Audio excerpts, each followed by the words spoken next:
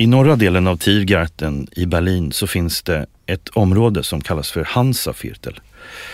Det var under 1800-talet en väldigt välmående del av staden där det framgångsrika borgerskapet och en förmögen del av det judiska medelklassen bodde. Det här området blev i stort sett helt förstört under andra världskriget och det dröjde länge innan gatorna och tomterna återigen började bebyggas. Men på 50-talet så började man planera för en helt ny typ av stad, egentligen utifrån en utställning i Hansaviertel som kom att bli tongivande för så att säga, den modernistiska nya idén om hur man skulle bo i en modern storstad. Området är ganska stort och gatusträckningarna fanns fortfarande kvar. Men sen på 50-talet så bestämde man sig helt att överge den här kvartersstrukturen. Och istället så bjöd man in en mängd olika arkitekter att gestalta ett helt nytt stadsrum.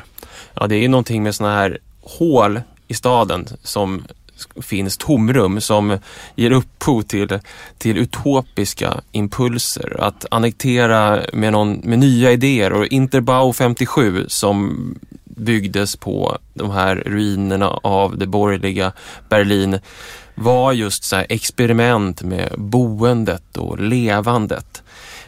Vi blev ju bland annat stående framför Oscar Niemeyers 10-våningshus. Och en kvinna kom ut ur porten och berättade om sitt liv i det där huset egentligen, som hade pågått i 55 år på 68 kvadratmeter. Du får förklara hur det ser ut ungefär, för man inte har sett det. Ja, det är ett hus som i många hus i den modernistiska traditionen bärs upp av pelare som så att säga, där man får känslan av ett hus som vill sväva. Det står på en platta lyft ifrån marken. Pelarna håller upp det här huset. När jag ser det så tänker jag lite grann på, jag fick en bild i huvudet av en förälder som lyfter sitt barn mot himlen och sen kastar upp det och väntar på att få ta emot det igen när det faller ner. De här betongarmarna som lyfter och håller huset svävande. Det är den känslan som finns i det där huset. När man kliver in i det också så finns det till exempel ingen hiss där inne. Den har man ställt in i ett rör bredvid. Så huset andas på något sätt en vilja att befria människor genom ett bostadshus, genom ett hem. När vi pratade ganska mycket om det när vi gick omkring bland de här många utopiska, lätta husen från 57, om den här relationen till det som fanns där innan, den här tunga, borgerliga stadsdelen som hade legat där. Walter Benjamin bodde ju där. Barndom i Berlin 1900. Utspelas de där kvarteren. Men hur som helst, det här var i alla fall en ny start för bostadsbyggandet och stadsplaneringen i Berlin. Kanske liksom i hela Tyskland, kanske hela Europa till och med under efterkrigstiden. 50-talet hade börjat få ordentlig liksom skjuts under vingarna. Och det fanns lite muskler att börja liksom planera större igen. Och då uppkom ju den här möjligheten att kanske börja tänka på ett annat sätt kring hur vi ska bo. Den här lättheten som du pratar om, den här strävan efter kanske en större frihet, att inte vara så krampaktigt bunden till en idé om vad bostaden är i våra liv och vad den utgör för en slags nav i samhället. Och vi kom ju att försöka utforska någon form av bostadens filosofi under de här dagarna där vi vandrade runt och pratade med människor i Berlin. Den här pendlingen mellan bostaden som någon form av utopi, där vi kan få börja om från början, göra allting på nytt. Eller bostaden som en enormt tvång, alltså en ekonomiskt, materiell, överdeterminerad sak som bara liksom tvingar oss ner mot marken och tvingar oss att jobba långa dagar för att betala. Växlingen mellan frihet och ofrihet var ju, den följde oss som liksom... Precis, och den här idén om bostaden, vart den har tagit oss idag, är vad vi ska försöka att fundera kring i detta årets avslutande avsnitt. Det här är podcasten Staden. Jag heter Dan Hallemar. Och jag heter Håkan Forsell.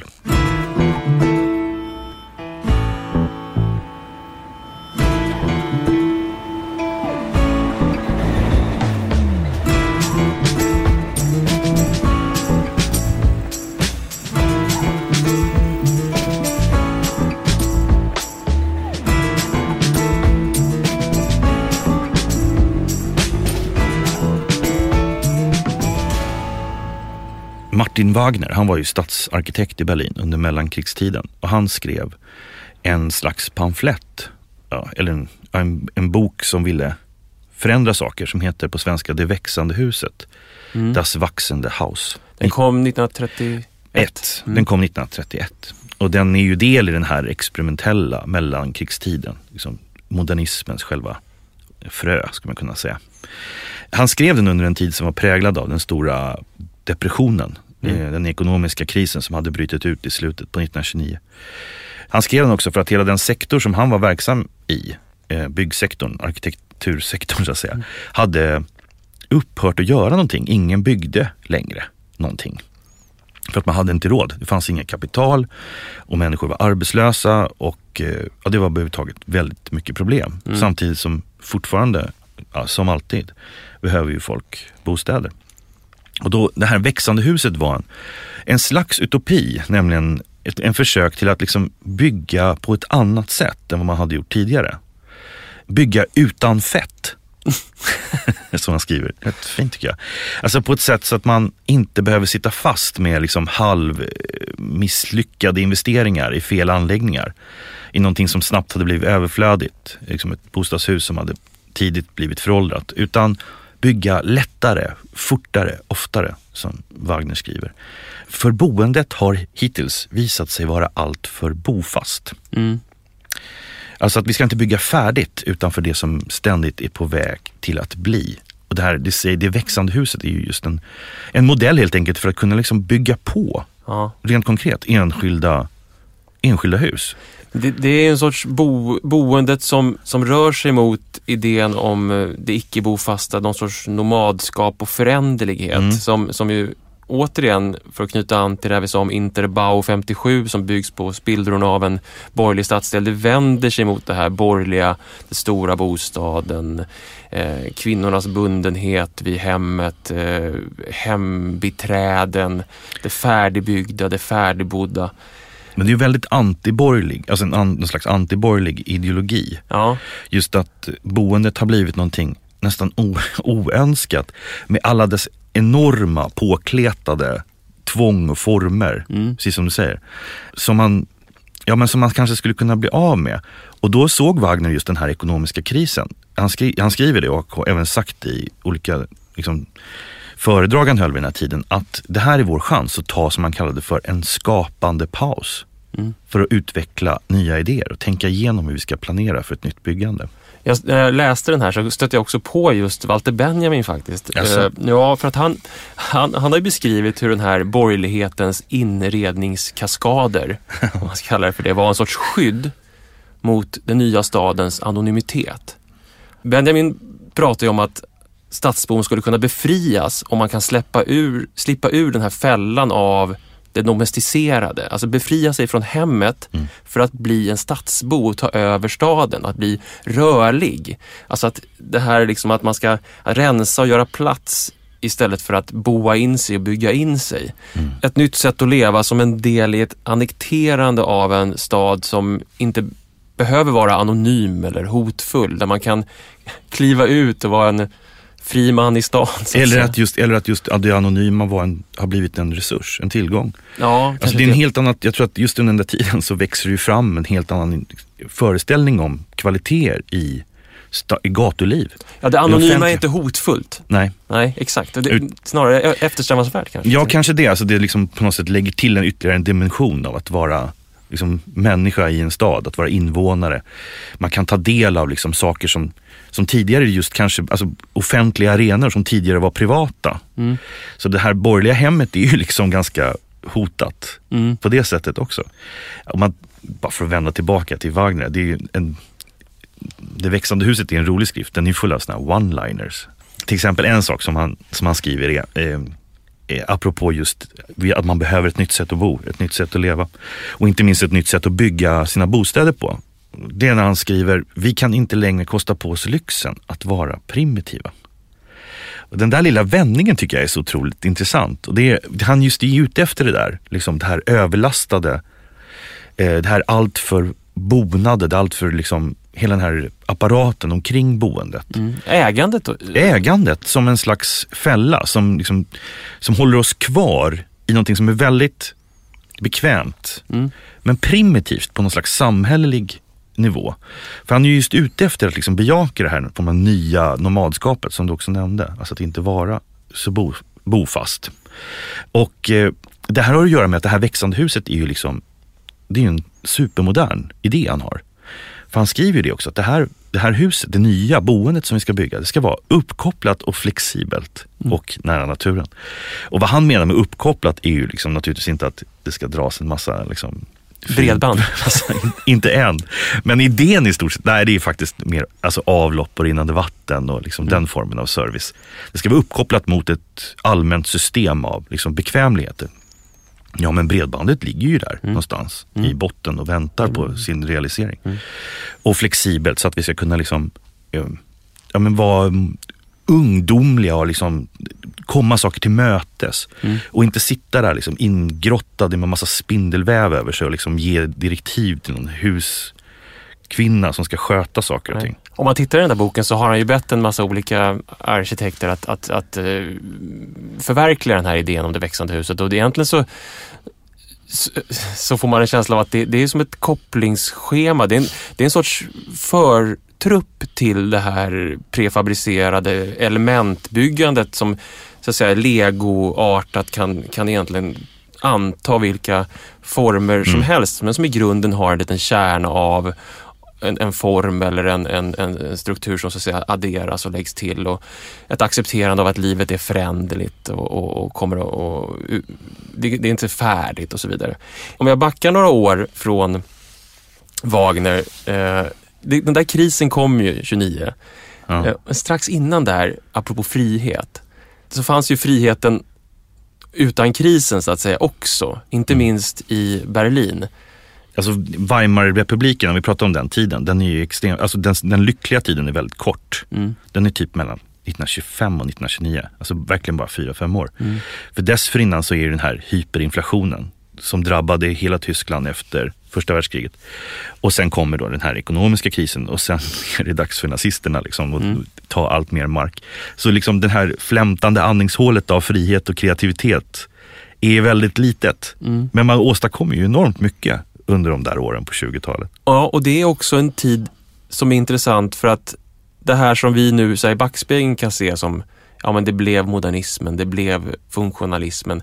Det är ju inte färdigt, utan det är ju det finns ju, det är som att jag får en känsla av att 1925-1926 så finns det kanske 6 olika, eller 8 eller vad vet jag, möjliga utvecklingsvägar som det här skulle kunna ta. Som en period i tiden när det här kontrafaktiska historieskrivningen man skulle kunna backa dit och så kan man skriva en helt annan historia. Absolut. Och en sån här plats som vi gick till var ju ett hus av Bruno Taut som ligger precis kant i kant med det som en gång var en sportpark, sen blev Berlin Tempelhofs flygplats och som nu igen har blivit någon sorts sportpark när flygplatsen har stängt. Det är ett stort bostadshus av den karaktären som man kan återfinna i Berlin på lite olika platser. Varav några har upphöjts, alltså den här formen av social-reformatoriskt boende som byggdes på 20-talet och början på 30-talet. Några av dem har ju upphöjts till världsarvsstatus just i den staden. Den här byggnaden av Bruno Taut är lite bortglömd. Den ligger på Leinerstrasse. Men har liknande form av liksom små lägenheter, väldigt, väldigt funktionella, präglade av att vara moderna, uppkopplade och framförallt vända mot en stor park. Både en park och det här sportpalatset som du pratade om tidigare. Och den här parken är hade uppenbarligen en väldigt stark funktion på olika sätt. Det skulle både vara rekreation, det skulle vara ett sätt för människorna som bodde där att kunna ha små odlingar. Och det skulle också vara en intellektuell tillflyktsort. Alltså en del av parkanläggningen kallades för en läsepark. Alltså man kunde ta ut sina böcker och sitta och läsa. En läspark. En läspark, eller hur? Ja, och det som jag tycker är intressant med den där tiden, den där brytningstiden i mitten på 20-talet när man skulle slita sig fri från de borgerliga primitiva bojorna av bofasthet, att man är just att den här friheten har inte fått en form riktigt. Alltså den har inte fått den här funktionalistiska formen. Utan det finns en sorts mjukhet och lite så här Ja, men Läsparken är ett exempel på det. Det är inte så inriktat på konsumtion eller produktion eller massproduktion, utan det är en sorts hantverksmässighet som fortfarande finns kvar. Och jag tänker mycket på den rörelse som kom i Sverige efter 1923-24 med HSB och Sven Wallander som ju blev väldigt tongivande när man skulle bygga tidiga arbetarbostäder i Sverige. Kvarteret Färjan i Stockholm är kanske ett av de mest kända, som var helt uppkopplat, helt modernt, men som andades fortfarande en sorts hantverksmässighet och jag ska inte säga humanism, för att det fanns liksom inget ohumant eller inhumant i funktionalismen, men det finns en lite närmare närhet till. Jag undrar om inte det är någonting som vi också kanske läser, det där med apropå kontrafaktiska historieskrivningar. Ja. Att någonstans läser vi in hur det blev. Ja, det är sant. Att den här hantverkskunnandet, det var just så man byggde bostäder då. Jag tror man kanske liksom läser det baklänges när väl prefaben börjar komma och man just börjar tänka på så här, vilka miljöer känns mest mänskliga och jag vet inte. Det är jag kan förstå det, men jag håller delvis med, men jag tänker också att hur vi bygger hus präglar också hur vi bor i dem, eller hur vi bebor dem. Och ett annat exempel på det också från 1926 som verkar, det är precis som du säger, det finns ett hål av möjligheter där som vi stötte på, var egentligen ett fotografi. Så fint att säga hål av möjligheter. Man brukar säga fönster av möjligheter. Men jag tycker hålet av möjligheter är bättre. Ja, jag tänker mer som ett hål i stadsrummet. Eller ett hål Alice i Underlandet, hon ramlar ner i ett hål. Ja, det är bra. Det finns ett fotografi som arkitekten Hannes Meyer skickade till sin vän arkitekturkritiken Adolf Bene. Det gjorde han 1926. Och på det här fotografiet, som vi också kommer lägga upp på vår hemsida staden.arkitekt.se, så kan ni titta på det. Så finns 4 stycken objekt i ett rum. Det är en säng som nästan inte har landat på marken. Det ser ut som att den skulle kunna fällas ihop eller tas bort. Här finns 2 stolar varav en hänger på väggen. En hylla med glasbehållare med oklart innehåll. Och så finns det moderna, en trattgrammofon som står i hörnet. Det är allt. Rummet är klätt i tyg. Det är som ingen vägg, utan det är som en tyg. Allting ger en sorts anda av lätthet. Och Meyer är ju ute efter det här som Wagner också var ute efter. En idé om en sorts antiborgerlig livsstil. Det icke-primitiva. Men samtidigt uppkopplade. Och istället för att, menar han, att arkitekturen skulle tjäna som någonting som tillfredsställde historiska, konstruerade behov, nedärvda, så skulle det övervinna det här tvånget att ärva någonting. Det här fotot är arkitektur eller design som en sorts frihetsakt. Och jag läste en text om det här rummet av arkitekturskribenten Pier Vittorio Aurelio som var ganska intressant, för att han gick just in på det här med ägandet. Att inte äga någonting. Att det här rummet ser lite ut som en munkcell. Ja, just det.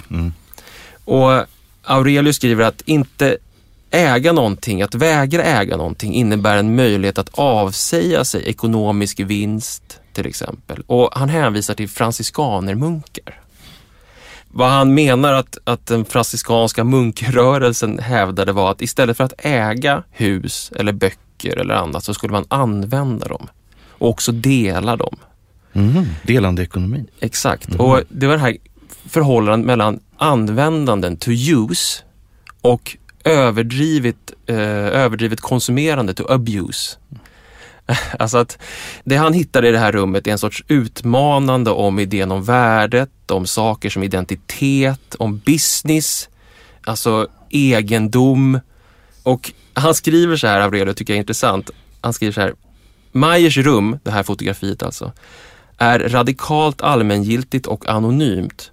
Men just därför lovar den sin invånare möjligheten till ett liv fritt från våndan och bördan från samhällets envisa krav på egendomens betydelse.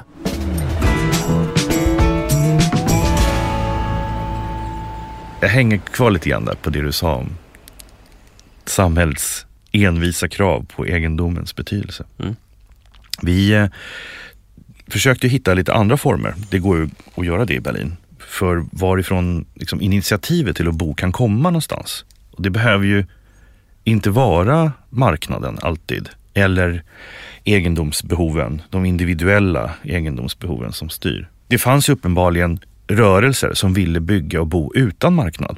Eller med så lite yta som möjligt exponerad mot marknaden. Nu pratar om olika former av bygggemenskaper eller bogemenskaper eller föreningar för olika yrkeskategorier eller andra typer av sammanslutningar. Om man fortsätter att ta en liten vandring ifrån Leinerstrasse, där vi var i Neukölln. Där vid Tempelhof-flygplatsen. Exakt, där det stora Bruno Taut-huset från 1926 stod. Det satt ingen och läste i lästrädgården längre, kan vi faktiskt bara kort säga. Den trädgården är väldigt märklig. Den kan man besöka om man vill. Titta på lämningar både av den gamla flygplatsen och en kyrkogård och annat. Det är så märkligt med den där stan. Alltså det man en gång ställer dit, det tar liksom ingen bort. Nej. Det är bara som man vandrar genom någon form av lager på lager av idéer om hur man ska bygga och få en stad att fungera.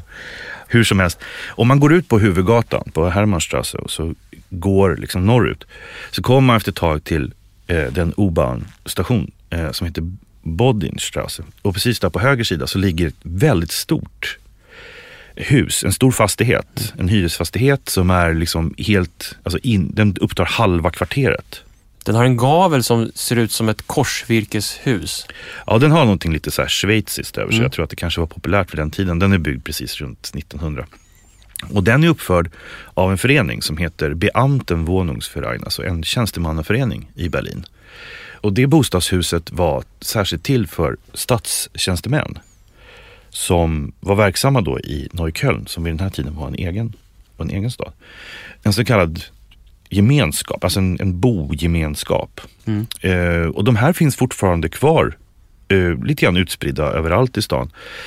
Just den här tjänstemannaföreningen har idag nästan 10 000 lägenheter och 13 000 medlemmar, vilket säger en del om att ja, det är typ, du är medlem för att du bor i någon av de här lägenheterna. Och det här är ju, grunden till det här är ju liksom helt enkelt att det fanns idéer om att man skulle bo utifrån andra ekonomiska premisser, alltså utifrån sparade pengar, såna här spar- och lånekassor som då hade en del medlemmar och såg till att införskaffa mark och bygga bostäder åt sina medlemmar. De ägdes då gemensamt av insättarna, men reglerades av ett slags statligt regelverk. Framförallt så fick man redan i slutet på 1800-talet en insättningsgaranti som gjorde att det var lite tryggare i att lägga sina besparingar i att liksom kunna få en hyreslägenhet i det här huset. Eller en insatslägenhet. Man får ju pengarna tillbaka också då när man flyttar därifrån. Och det här är ju en boendeform som är någonstans mittemellan och hyra och äga, skulle man kunna säga. Vinsterna återinvesterades i den här gemenskapen för boendet. Och idag så har många av de här husen de absolut billigaste hyrorna i Berlin. Man lägger sig någonstans mellan stat och marknad. Man vill inte hamna i händerna på spekulation. Och vilket jag tycker också är intressant, man letar upp bakmarken. Alltså apropå hål och periferier. Man letar upp de delar av staden där som är i utkanten.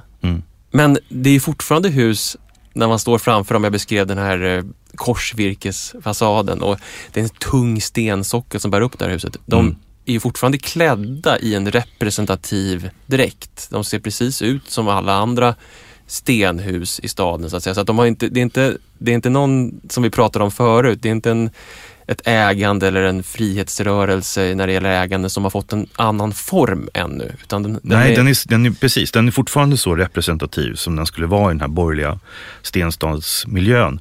Och det här huset som uppfördes då av tjänstemannaföreningen som hade sparat ihop pengar hade ju också ambitioner av att man skulle se att det bodde familjer med liksom någon form av viktiga jobb och inflytande i samhället.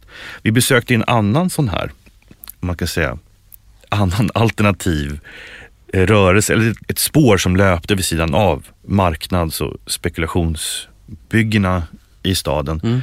Och det huset är ju ännu tydligare, att precis det du säger, att där finns det ju en väldigt stark kontrast kring en väldigt representativt yttre och oerhört enkla lägenheter där inne. Och det huset vi tittade på, det ligger vid Stargarderstrasse uppe i Prenzlauberg. Precis, nästan i hörnet, Schönhauser allé.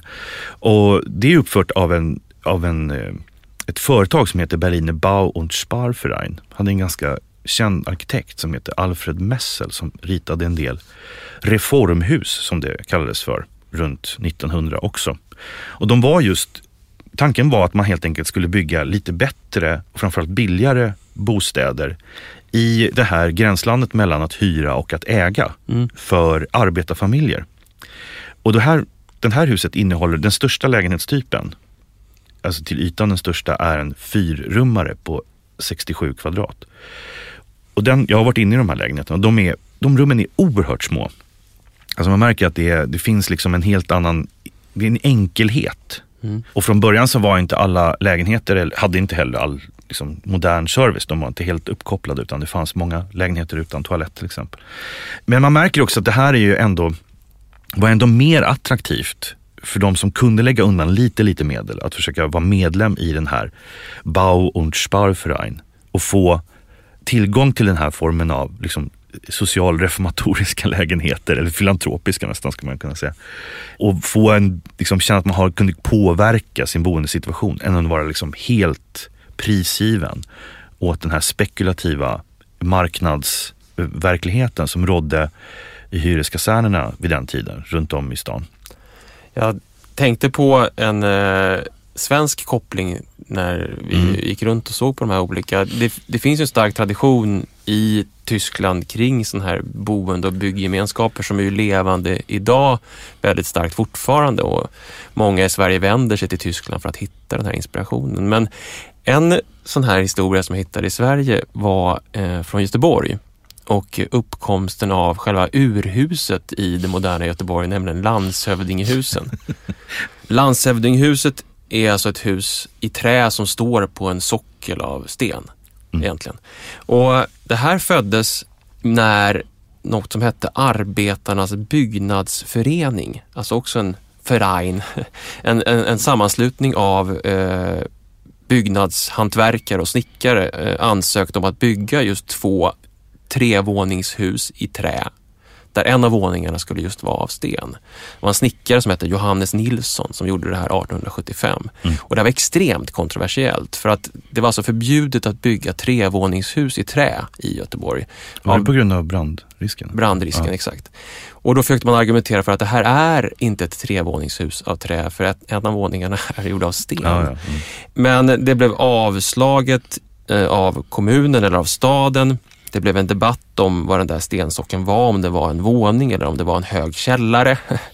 Men då kom argumenten för det här ifrån snickaren Johannes Nilsson, att det här huset är lämpligt såväl i sanitärt som i övriga hänseenden och prydliga i anordningen. Det var en sorts modernt hus som skulle byggas i Göteborg, och godkändes, de överklagade till Länsstyrelsen, och det här godkändes då av landshövding Ehrensvärd den 10 november 1875. Därav då namnet Landshövdingehus. Men också ett initiativ som kommer att prägla stora delar av Göteborg, som börjar i en sammanslutning av arbetare för att hitta ett sätt att bo som inte är prisgivet till marknaden, utan som försöker hitta.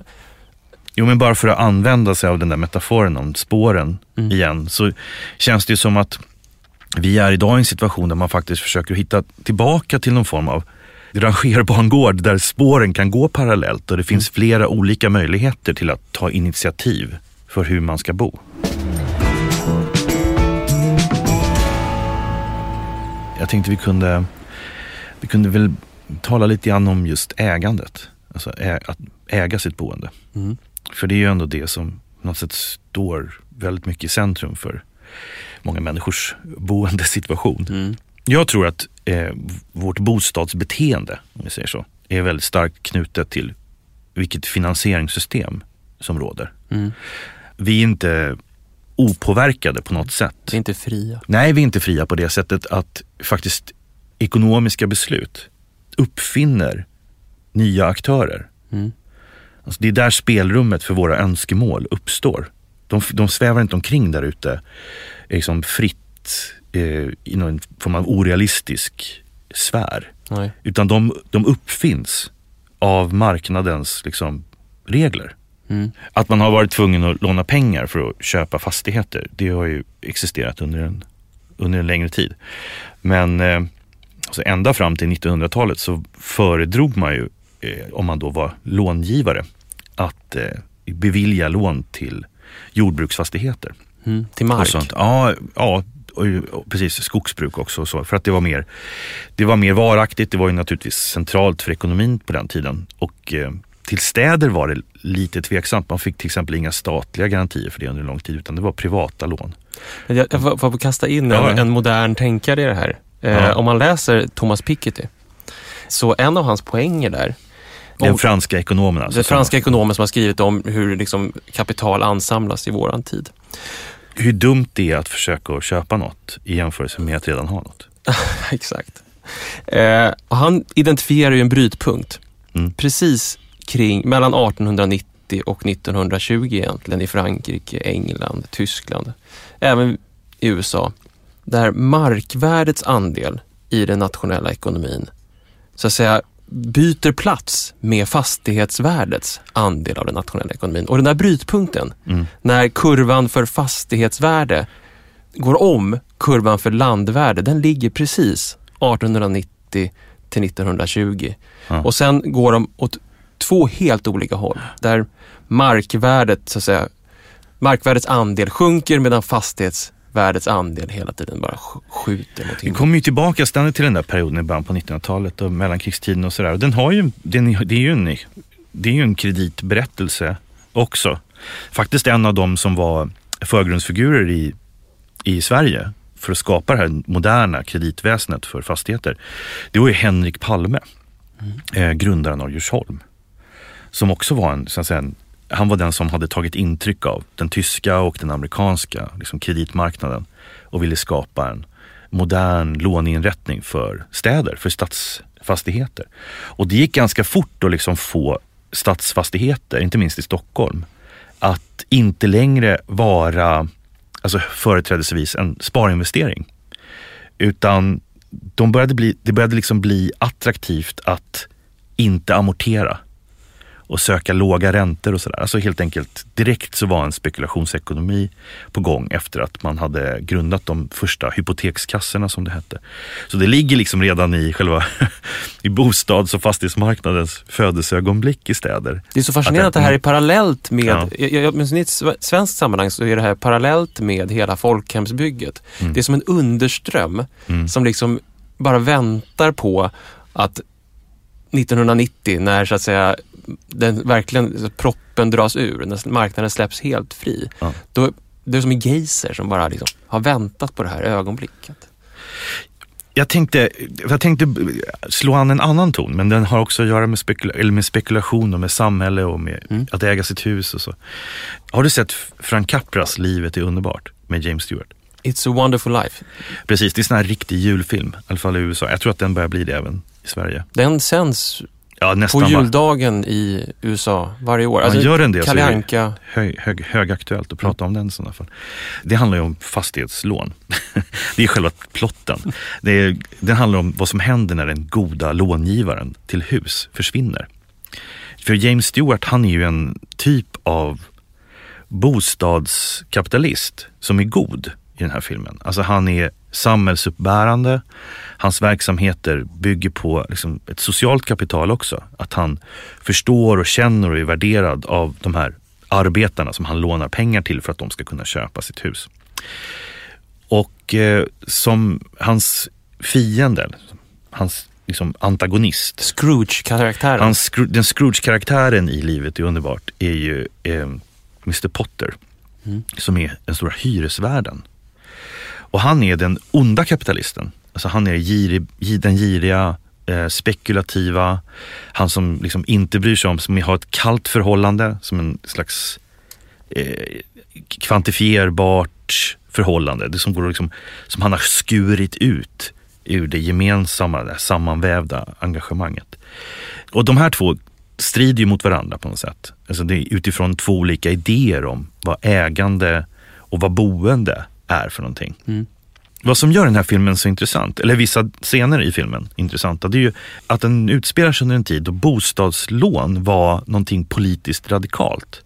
Alltså då bostadsägandet som kom underifrån, som slags gräsrotsönskan att få äga och därmed också organisera någonting som var liksom nära vardagen i kreditgivning. Vilken tid är vi i? Ja, i 40-talet, alltså precis efter kriget. Liksom, när snart så tar ju liksom hela den här single family house-eran fullständigt över det politiska landskapet i USA. Och det här är liksom, den är gräsrotsinitierad, den är socialt finansierad. Det var småfolket och den strävande arbetarklassen. Och det var deras svar på liksom Potters, hyresvärdens utsugning och ocker. Ägandet är frihet. Ja, men precis. James Stewarts karaktär säger ju någonstans i filmen, alltså om sin egen hypoteksbank, George Bailey som han heter, George Baileys hypoteksbank, att de är too small to fail för lokalsamhället. Det är ju ganska långt bort ifrån liksom, storbankerna i USA efter bostadskrisen som var too big for jail istället. Och den här goda långivaren till det egna hemmet eller det egna huset, det blev en sån stark liksom, karaktär, det blev en sån stark idé för det amerikanska samhället, hur man skulle bo.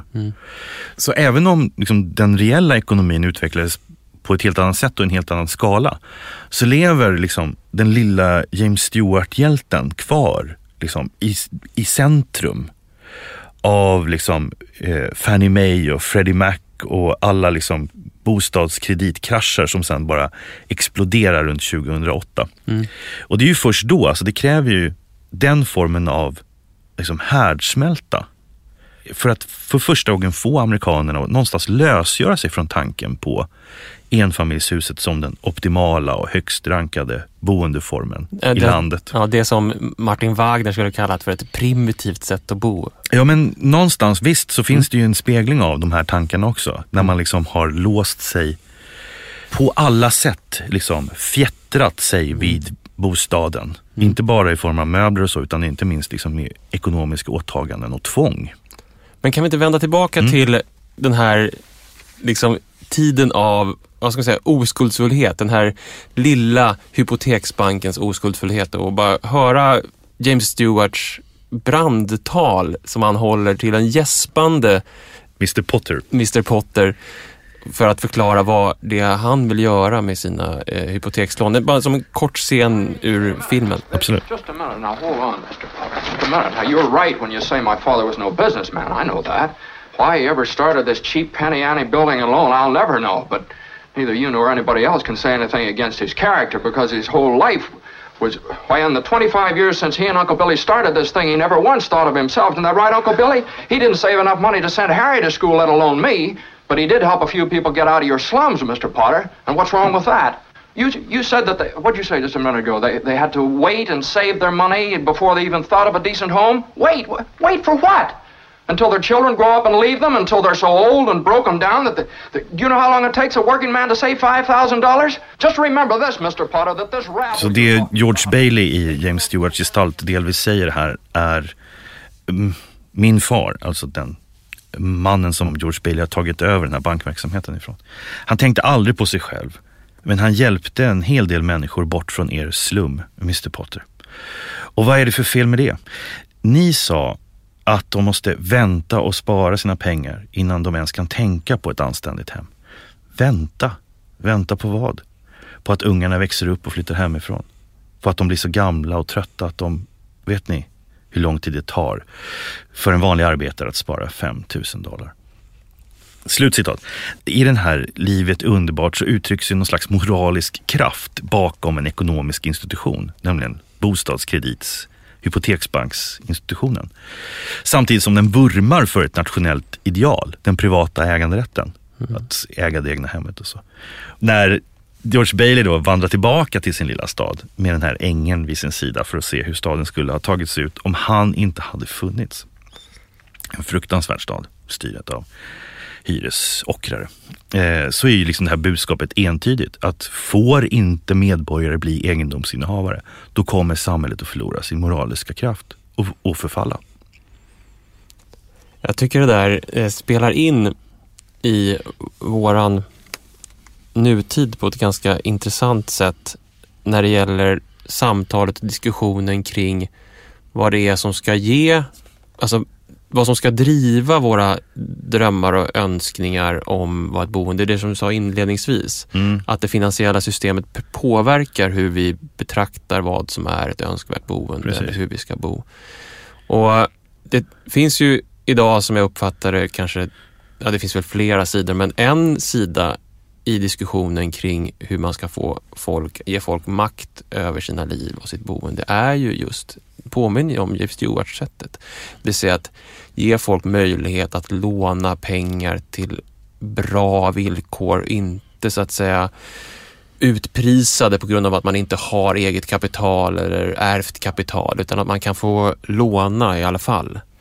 Ja, men liksom bakom den här masken eller den här liksom kulissen av det som är socialt inbäddat och som är hem och community och så är det ju liksom Mr. Potter som har tagit plats som ordförande i hypotekskassan. Det är ju han, den här ekonomiska, kvantifierbara, det som går att skära ut ur det gemensamma. Liksom det är det som har blivit det styrande för bostadsmarknaden. Inte bara i USA utan i Sverige också till större delarna. Men det här sättet att liksom anspela på det här James Stewartska mjuka idealet och så bygga upp en fullständigt liksom spekulativ, kalkylerande ekonomi kring bostaden. Den har ju pågått under en väldigt lång tid. Jag ramlade på ett citat av Ronald Reagan som sa att avdrag för bostadslåneräntor är en del av den amerikanska drömmen. Du vet så här, de här plötsligt så är det väldigt mycket av ekonomiska arrangemang som är del av en dröm om den egna bostaden. Jag ser faktiskt här det har inte kommit någon It's a Wonderful Life del 2. Jag ser ju sönerna till James Stewarts karaktär skulle kunna bli Potter. Du har en sorts övergång till den mörka sidan. Och då skulle Potter kanske säga så här, som chefen för Fannie Mae sa då 2008. Du, att äga ett hem skänker dig inte någon säkerhet. Det skänker bara säkerhet åt dem du är skyldig pengar. Efter att vi hade stått och tittat på det där hyreshuset på Stargarderstrasse som vi talade om förut, det som var byggt av den här Berliner Bau- und Sparverein kring förra sekelskiftet i Prenzlauer Berg, så gick vi in på restaurangen som nu låg i bottenvåningen som heter Fellas, på samma plats där det tidigare för övrigt hade legat ett andelsbageri som en del i den här andelsbostaden eller andelshyreshuset som man hade. Precis, man fick del i bröd också. Ja.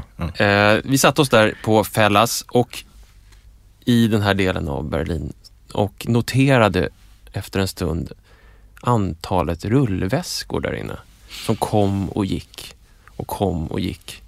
Och gäster som verkade befinna sig i något just intressant mellanläge mellan att vara på resande fot och hemtama.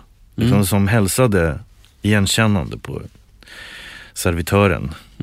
Men samtidigt liksom inte riktigt verkade höra dit. Alltså någon form av besökare, men ändå lite boende. Just de här delarna i Berlin och inte minst Prenzlauer Berg är ju någon slags epicentrum för Airbnb-kulturen, alltså för uthyrningen av egna lägenheter liksom till tillfälliga besökare. Man ska känna att man bor hemma hos någon, inte bor på hotell och så. Det här har ju varit en stor fråga omkring andrahandsuthyrning och Airbnb och den här turistekonomin som inte riktigt är en turistekonomi utan just den delande ekonomin. Shared economy, där man liksom kan få del i någon annans hem. Die Grüne, alltså de gröna, Miljöpartiet i Berlin har gjort som sin sak mer eller mindre att bedriva klappjakt på liksom icke-registrerade Airbnb och andrahandsuthyrare. Man har nu identifierat 15 000 lägenheter som egentligen inte har tillstånd att hyra ut. Och i en stad med en ganska snabbt eskalerande bostadsbrist så anser man det vara sin politiska skyldighet helt enkelt att försöka att täppa till det här hålet. Hålet igen. Men faktiskt det att just den här delande ekonomin och hela den... Det finns ju andra städer i världen som har liknande liksom stora delande ekonomier. Barcelona är ju också en stad med en liknande scenario. Men också med politiska krafter och civila krafter som kraftigt liksom försöker motverka. Just för att det tar bostadsyta ifrån människor som bor där på riktigt. Det är så uppenbart att bostaden har börjat fylla en mängd olika ekonomiska luckor som liksom bostaden tidigare inte gjorde. Alltså den är, om du har behov av extra inkomster, om du har behov av extra tid, om du till exempel, som i Berlin i fallet, många vill slippa och jobba heltid. Då är liksom bostaden har blivit den ekonomiska liksom fyllnadsmassan för att täcka upp alla de här andra behoven. Och det var inte behov eller efterfrågan som räknades tidigare till en normal bostadsmarknad, utan det här är ju någonting som har växt fram ganska snabbt. Också på grund av den ägandenorm och den liksom skuldsättningskultur också som har följt i dess spår. Alltså du blir kapitalist, du blir landlord på något sätt.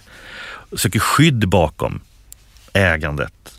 Som också möjliggör en exploatering av det du egentligen inte kanske äger själv, men i alla fall har ansvar för.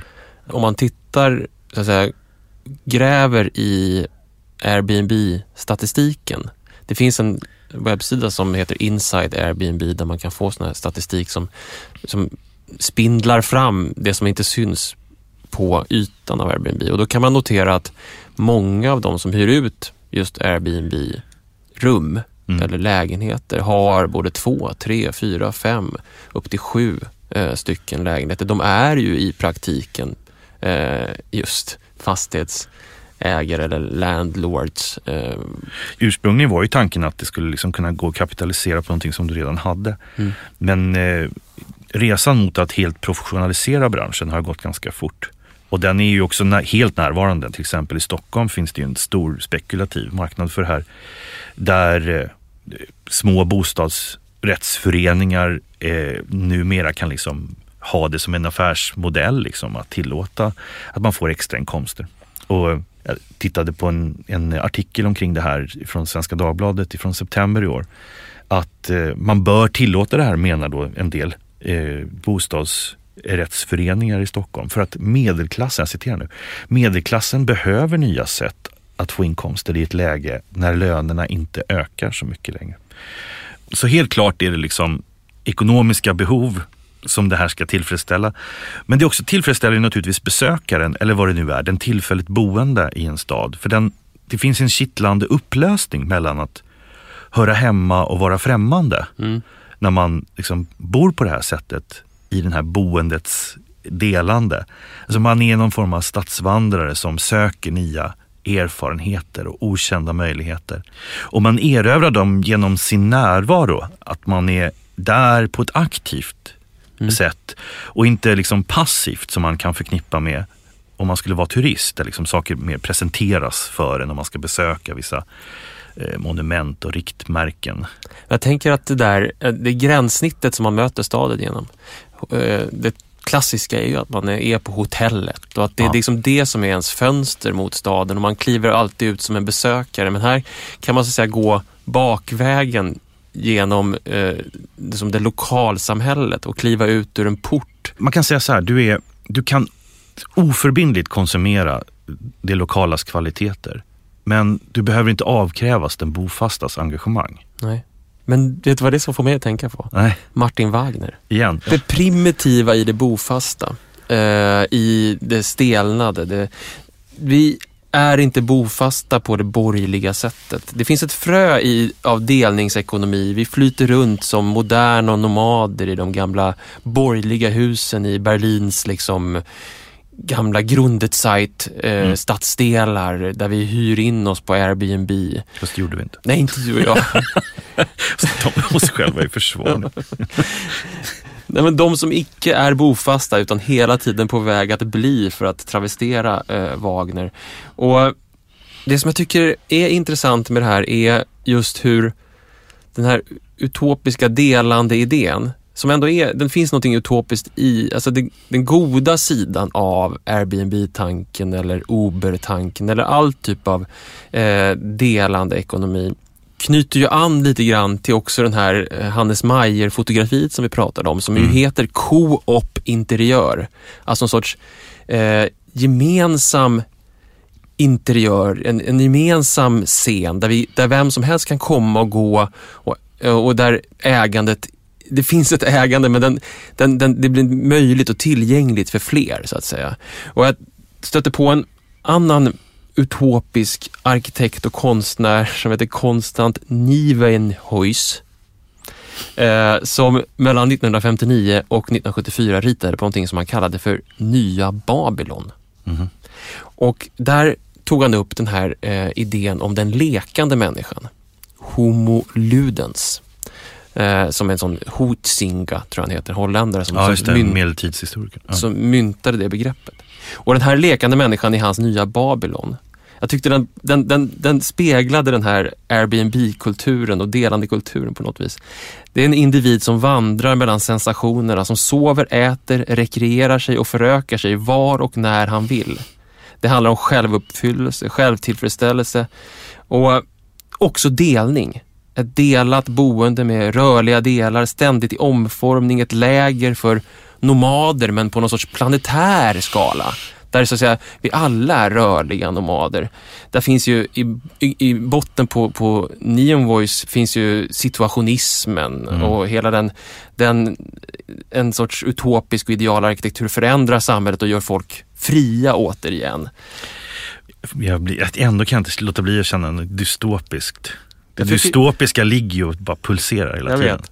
Det här everything that is solid melts into Airbnb. Känslan. Att jag tror att det handlar också mycket om att saker och ting har bytt plats under ganska snabb tid. Alltså du pratade ju tidigare om liksom markpriserna som helt plötsligt sjönk jämfört med fastigheter. Alltså det mest solida blev värdelöst. Eller mer eller mindre inte värdelöst, men det förlorade i värde, medan det som ändå var liksom någorlunda i transition och förändring och sådär blev värdefullt. Och i hela den här delande ekonomin så har ju också, jag tycker dag- och nattproduktionen har liksom bytt plats. Ja, men tänk att tidigare liksom, så jobbade folk på dagar och sen gick man hem och hade kväll och liksom tog det lite lugnt och sådär. Och nu kan man ju råka på en situation där liksom allting som produceras och som är värdefullt, där man ska konsumera någonting, strävar mot en nattekonomi, som till exempel just de som riktigt hippa områdena i Berlin eller i Barcelona eller några av de här, så här upphöjda liksom, pulserande städerna. Det kollektiva bageriet har blivit en restaurang. Ja, men på det sättet också. Och det är till och med så liksom cirkulerande det här, så att du mer eller mindre tvingas att vara med i en Airbnb-uthyrningskultur, så att du inte behöver liksom jobba heltid hela tiden, så att du kan vara en del i den här lösa organiseringen av det attraktiva stadsrummet som allt mer utspelar sig liksom när det mörknar. Men den här lekande människan är ju liksom den technodansande människan, det är den liksom öldrickande människan, det är den som den som är kreativ när det passar liksom dess eget dygnsrytm och sådär. Det är så, den Homo ludens springer omkring och med sin rullväska i nattekonomin. Jag tycker att det är en sida av det, och man hör ju också berättelser ifrån stadsdelar där det här har hänt, att de boende i stadsdelen, alltså de som är fast boende i stadsdelen, beskriver den här förändringen från dagekonomi till nattekonomi som någonting ganska förödande för det liv som levs där. En annan sida av det här tycker jag är också att bostaden blir kall. Den blir pengar bara. Den här inbäddade sociala sidan försvinner. Det här lokalsamhället, idén om ett lokalsamhälle till exempel. Men om man lärde sig någonting av James Stewart, så var det ju att det ekonomiska inte går att skilja från det sociala. Du kan liksom inte separera, du kan inte ta isär vissa delar av bostadsekonomin eller hemmet Om det nu ska fungera som en bostadsort också. Det jag kan ibland känna liksom lite sorg inför, det tycker jag är att det är mycket av det här som har försvunnit som vi pratade om när det gällde det tidiga 1900-talet när vi snackade lite Walter Benjamin och gamla Hansa Viertel och det här liksom, att man tyckte att det fanns någonting direkt nytt och attraktivt med att lämna hemmet och liksom befinna sig med sitt liv ute på gatan eller på offentliga platser. Och att, det är klart att det inte har försvunnit, men jag menar bara att återigen är vi i en situation där tillgången till bostaden, alltså den ägda bostaden oftast, är det som liksom legitimerar att du också är stadsbo. Alltså det är liksom porten till att kunna tillägna sig staden har blivit bostaden, vilket det faktiskt inte riktigt var. Det var ett öppnare rum i början av 1900-talet som kunde befolkas av olika typer, alltså en socialt blandad, oväntad mix liksom, som i sig var just det attraktiva. Vi är tillbaka, jag tänker på den här idén om det primitiva. Det är så lustigt att tänka sig att det primitiva skulle kunna vara det absolut moderna och mest uppkopplade.